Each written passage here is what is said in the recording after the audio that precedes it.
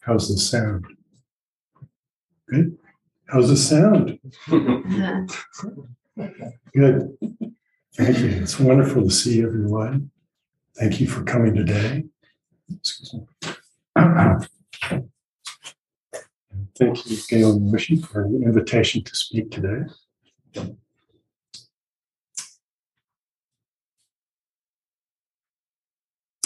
I got this new pair of glasses not too long ago, and I'm going to take them off now. It had been a long time since I've had my eyes examined, and too long, actually. And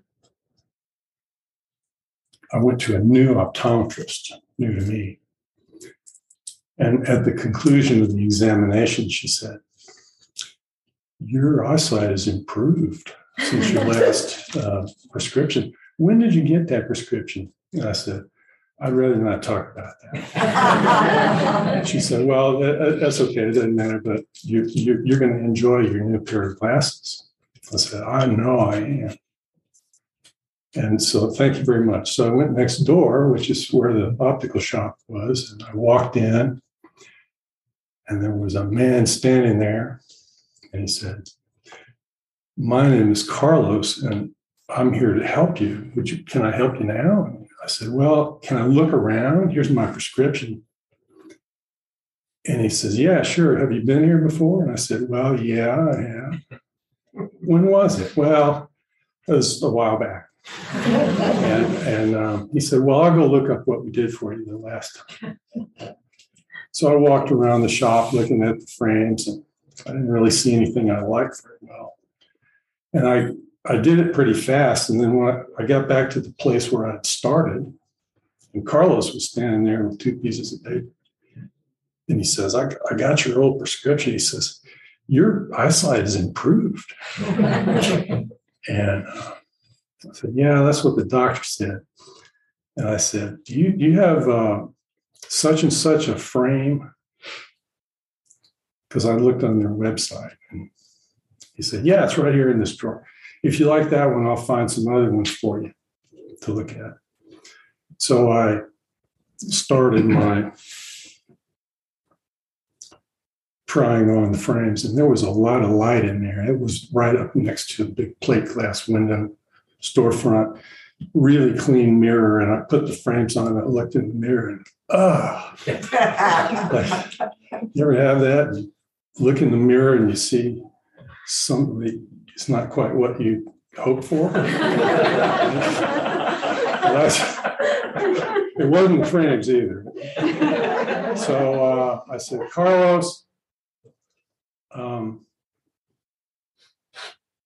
all I see in this mirror is, the frames are fine, but all I see in this mirror is this sort of out of shape looking, tired old boy. Can you tell me something positive to cheer me up?" And he said, "Well, your vision is really improved."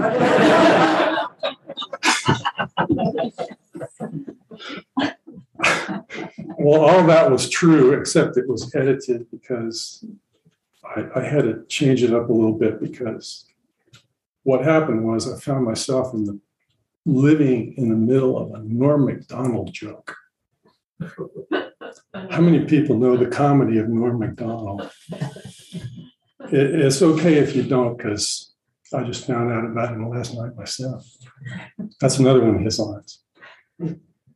So Norm had this idealized form of a joke that he liked because it was nice and efficient and symmetrical. And that form of a joke is one like I just kind of told, in which the setup and the punchline are the same. And we have that in a number of Zen stories, that same form in a number of Zen stories, koans as well. And this morning we chanted Genjo koan, and there's one in there where Zen Master Baocha of Mount Mayu was fanning himself, and the monk approached and said, if the nature of wind is permanent and there's nowhere it doesn't reach, why do you fan yourself? And the master said, although you understand that the nature of wind is permanent, you don't understand it reaching everywhere. And the monk said, what is the meaning of its reaching everywhere? And the master kept fanning himself.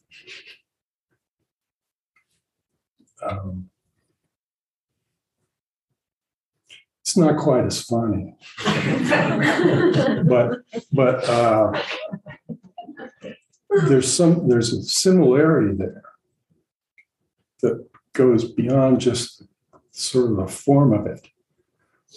And this is a kind of teaching that brings to mind the words of Xingwan Weijing, 9th century Chan master, who I believe was the originator of these words.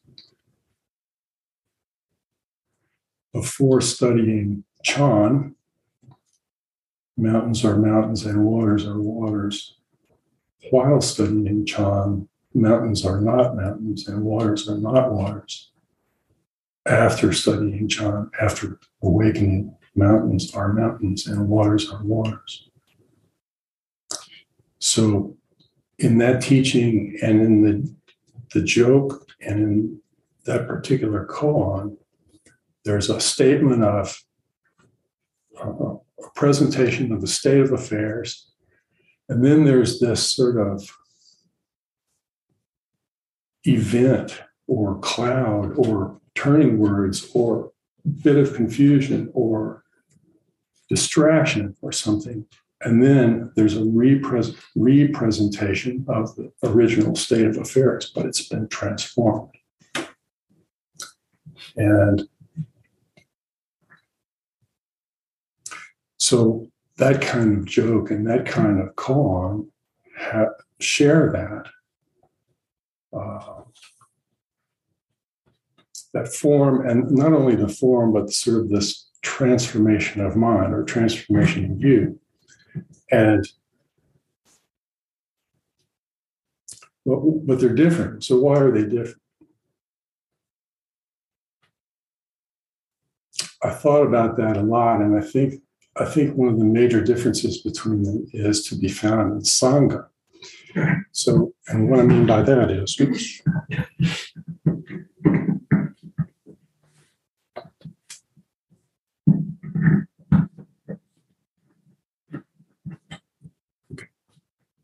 what I mean by that is, it's about the audience. The audience for a joke might be anybody who speaks the language and has some kind of cultural currency, understanding. The audience for the koan is a more... Somebody fixes the microphone. It's not good. It's good, but it needs to be fixed. I got it. Thank you. So the audience for the koan is a higher percentage of people who might have taken the advice of Eihei Dogen Zenji, who suggested devoting our energies to a way that directly indicates the absolute. So, in other words, the audience for koans are largely composed of people who want to be open to the possibility that observing events and observing words and teachings can lead to transformation of their view of reality. And some people are uncomfortable with that, and they don't want to do that. Some people are uncomfortable with koans, and sometimes I'm uncomfortable with koans. And also, sometimes I find myself in a position of of offering suggestions to people about who might be uncomfortable about how to work with koans. And so what I'd like to say is that I like to concentrate on the Sangha aspect of the koan, and that is to keep in mind that the activity within these stories is an interaction of Sangha members who are there for each other. They're there to help each other, and they love each other. And another thing I suggest is to role play them, like find yourself in the midst of them somehow as one of the characters, or as an object that might be referred to, and see how that feels. Shinshu Roberts wrote a commentary of Dogen Zenji's Being Time, and she offered a story as part of a commentary about learning about Doan practice. Thank you, Mr. Doan. She said she really wanted to be Doan. And as she got into it, she found herself in the midst of some difficulty because she didn't want to make any mistakes. And she got really nervous and there was an aspect of it, even though she loved it, that she didn't like because she didn't want to be wrong or make a mistake or let somebody down or something like that. And she practiced with that for a while, and she said she finally realized that her abhorrence of making mistakes was her mistake. And so she realized that Doan practice is not about, it's not like an abstraction that can be some abstraction that can be perfected. It's more of an interaction internally and with others. All the people in the sitting period, all the people in the service, the doshi, the kokyo, the fudo, the assembly, everyone involved is part of that practice. So that's another way that that's another thing I like to remember when I approach koans, is that if I don't understand it, or I'm baffled or whatever, I try not to make the mistake of feeling like I'm making a mistake. So now, having said all that, I want to do what we used to call in my family, I'm going to tell one on myself. And so in November, Mrs. Peaceful Forest and I were going on a road trip to Baltimore. And we set off in the morning and we got to Lufkin by lunch, and we had lunch, and then we went to, she's a navigator, so she said, "Ooh, go down this road." I said, "Okay." So we're driving along, and I see a tractor and a trailer and a cow and a field and a couple of houses. And I said, this doesn't seem like the same road, same kind of road. I mean, I know it's a different road, but we used to be on this super highway, and now we're on this 2-lane blacktop. Are we going to get back on Highway 59? And she said, Carthage is on the way to Shreveport.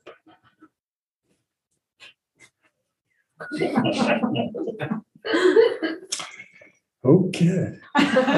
So, part of me was like, recognized this as really good material. But the main part that was active at that point was not amused, and it was kind of irritated actually, and somehow, as a result of my training, I wasn't reactive about it.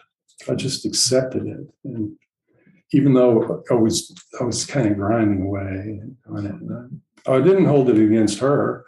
I mean, we get talk like that around our house sometimes. So, but I was working with it, and I did a version of the RAIN method. I recognized the irritation. I accepted it. I investigated it, and not identified it. And maybe it wasn't quite that elaborate. Maybe it was kind of like my shorthand version of that technique, which I call stop, drop, and roll. But anyway, I did a slow burn for about an hour and a half, and then finally I forgot about it. And then until 10 days later when we came back, and we were on the same road, going the other way. And I started having this funny feeling when I saw the trailer, the tractor, the cow. And so, oh. And then I thought, Carthage is on the way to Shreveport. And Shreveport is on the way to Carthage. This is the way. This must be the way. And there was some liberation there. And I said, so, Mrs. Peaceful Forest, when you said Carthage was on the way to Shreveport, were you trying to pull one on me? Was this some kind of koan thing? And she thought that was hilarious. And I said, well, it was a good one. Thank you. So the epilogue is that last month I had a chance to visit with Tenshin Roshi, and I asked him about this, not about the sort of liberative aspect of it, the